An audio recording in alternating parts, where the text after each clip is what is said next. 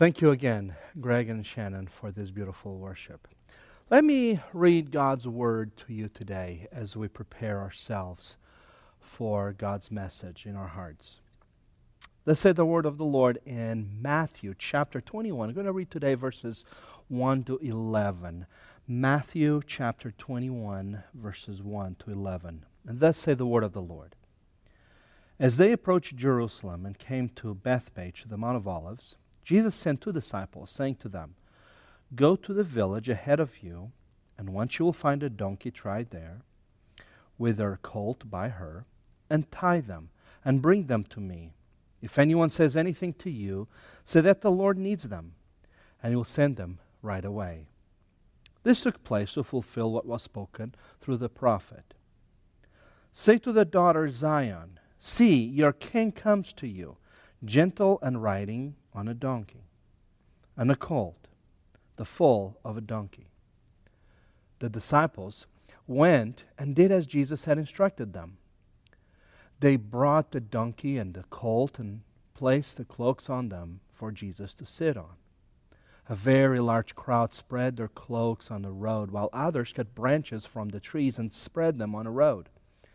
The crowds that went ahead of them and those who followed shouted, "Hosanna to the Son of David!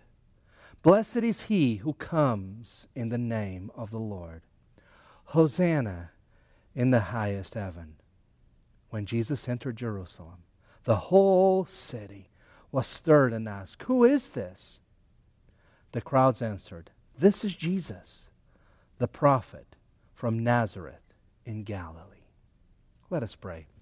Thank you, Father, so much for this word, this beautiful passage that speaks to us. Father, today we thank you for the blessing that we have in technology, that we can minister to one another, not only via phone calls and via emails, but we can hear your word via this technology. We thank you, Father, that you made this available to us. We pray for this pandemic. We pray for those who are at home. But today we pray that your word would speak to us. We ask this in Jesus' name. Amen.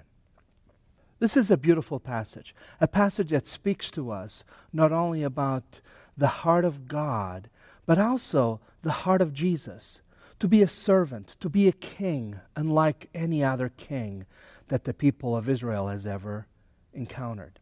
Well, today's passage, we read about the interesting manner for which Jesus entered. And the one thing we see that God is doing is that things may happen to fulfill God's will. When we look at our lives and we see things happening beyond our control, when we look into our lives and we see that situations are happening that we do not know how to handle, many times it's easy for us to despair and wonder what's going on. But this passage tells us that many times things that may come in a different way, things that may happen in a way we do not expect, can still and may be God's will. Well, we see Jesus entering in Jerusalem in a colt. Now, many people would expect him to enter in a horse, a beautiful white horse. And we would expect him to enter with royal robes and a crown and a scepter. But he entered sitting on a donkey. No one ever rides on a donkey. They ride a camel, they would ride a horse, but a donkey is not very comfortable. And it's not the kind of animal that gives any kind of prestige. It's something that Jesus did to identify with people. This passage starts with Jesus asking his disciples to get these 2 donkeys. And when they bring them, Jesus says that this took place to fulfill what has been spoken by the prophet.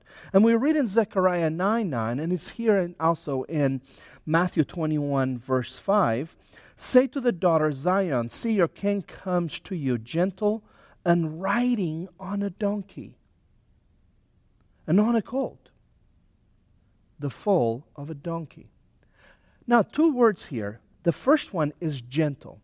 This is not a king that's coming in with power, with a crown and with a scepter. This is a king that's coming in a gentle way.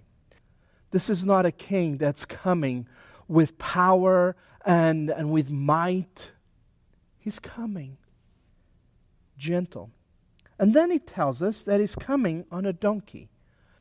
What is very interesting is that Jesus asks them to bring out these two donkeys. Now, the owner may have protested and said, wait, what are you doing with taking those two donkeys? Those are mine. And the disciples were instructed to say that their master needed them. That was enough for them to let those donkeys go. So we see here that God had a plan and He had a will for them. And the expectations that people had were fulfilled by Scripture, not for what they wanted. But it all begins in servanthood. You know, that was the point. The point wasn't for Jesus to show Himself as being better or more significant or holier than anyone else. The point was that Jesus was to have and represent the image of a servant. The word servant was the word doulos, which is the same word for slave. Now, they did not differentiate between a slave and a servant. And a servant, or this word, means being controlled by someone or something. Being controlled by something or someone. So who was Jesus being controlled by? Who was He serving? What was His controlling force, let's say? It was the Holy Spirit. It was God's will. And God's will is what led Him through those streets on a donkey. This wasn't His will. It was His Father's will. And He prayed that God's will be done. This week, Jesus would go back to a garden and pray again. But when we see that He comes in as a servant, we see Him being different from today. We see Him acting a different way than leaders act today. Because He didn't come for the glory. He didn't enter for the prestige. He didn't go into Jerusalem for the acclamation. He went because this week will prove that truly He is the King. Today, we see many serving. And I am so thankful for all these first responders that are still in the front lines, let's say, of the hospitals and of the health care. We see them dealing and treating and caring for people who have this virus, knowingly aware that they may bring it home to their own families. But yet, they are essential and they are serving us today. We also see them serving us in the supermarkets and in the restaurants. And these people who are serving us today, they could be home, but they're serving us. And this is the heart of leadership that Jesus was speaking about. When He entered, He came in to serve. And there's honor and there's glory in serving. And today, we honor those who are serving us while we are taking care of ourselves not to spread this virus. We want to honor those who are essential, who are serving. So Jesus did so. So when we look into this passage, what are we to do? Very simple. We are to embrace the unexpected. How often do we think that because something unexpected happened is something that is against God's will? How often do we look into a situation and think, oh, how did this happen and how am I going to deal with this? So when we expect the unexpected, when we expect that God's going to work in a way that is perfect for Him, even though we may not understand at first, we realize that God's will is always better. They expected a horse and saw a donkey. They realized that Jesus was just like them, was someone who they could identify with. So when we expect and embrace the unexpected, we see God changing our attitude. Because our attitude dictates how we're going to approach many situations in our own lives. How often have we faced disappointment and betrayal? How often have we felt that something that we wanted to happen in one way didn't? And we blame God or blame others. And yet, we see sometimes years later or a while later that God worked in that same situation for His glory. And this is what we read in this passage.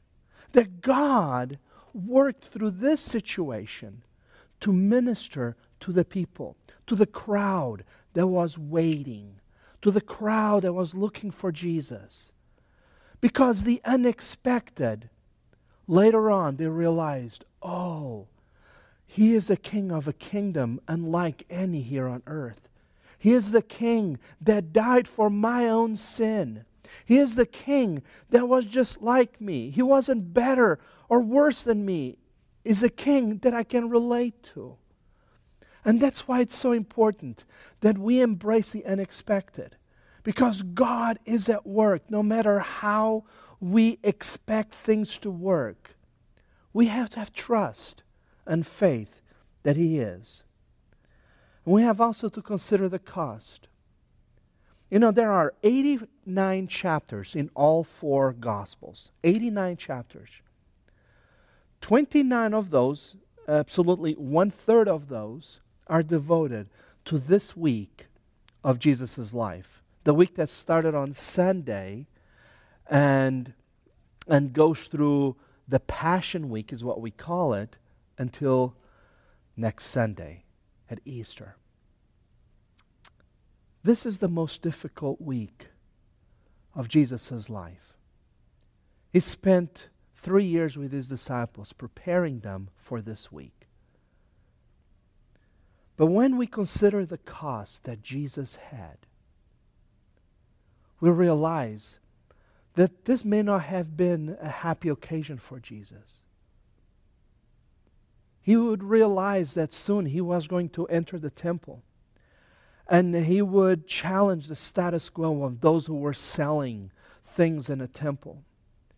He would defy the Pharisees. He would be arrested, betrayed by one of His own. He would have gone to trial, being flogged.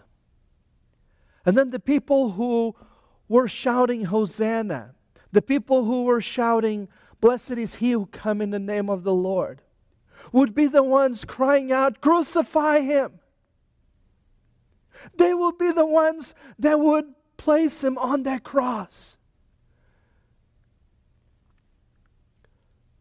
This is not a happy week for Jesus.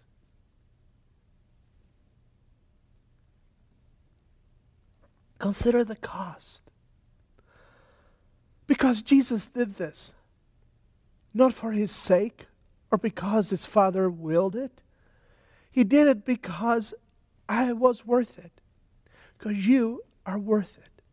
He did it because He knew that He was the only one that could give His own life that we may have eternal life. He would be the only one that could give His own life so we wouldn't lose ours. He is the only one who could bring salvation. That's why this is so important, that we understand that what we expect from our faith or from our life or from our expectations, this is the cost that Jesus paid for us. Do you think He expected this? No. He prayed in the Garden of Gethsemane later this week and said, Father, please take away from me. And then He said, but your will be done. He did not want this. What He wanted was to save the world no matter the cost. So as we think and celebrate this beautiful moment of Palm Sunday. Hosanna, blessed is he who come in the name of the Lord. I do have a challenge for you this week, and the challenge is that Sunday is coming. Throughout the week, you're going to read about the Passion. You're going to be reminded of the Last Supper, of Good Friday, of the day He is on Calvary, on a day He is nailed to that cross. But we should be reminded that Sunday is coming. And as we celebrate Sunday, we celebrate that there is something very beautiful. On that Palm Sunday, people kept shouting out, Hosanna, blessed is he who comes in the name of the Lord. So today, we are mindful of that name, the name of the Lord. I'm going to pass now to Shannon and Greg, and after their song, I will return and conclude with a prayer and benediction. Well, thank you so very much, Greg and Shannon, for this beautiful worship. May I pray with you? Father, we thank you for this beautiful time in which we can gather together in our different rooms. And we pray that you would bless us and that you guide us in all things. And that today we are mindful of who you are and what you have done for us. We pray these things in your Son, Jesus Christ's name. Amen. May God the Father, who created each and every single one of you, His Son, Jesus Christ, who died on a cross for our sins, and may the Holy Spirit be with you, not only now, but until He comes. May we see each other through our hearts and our souls and connect with one another and love one another. Amen.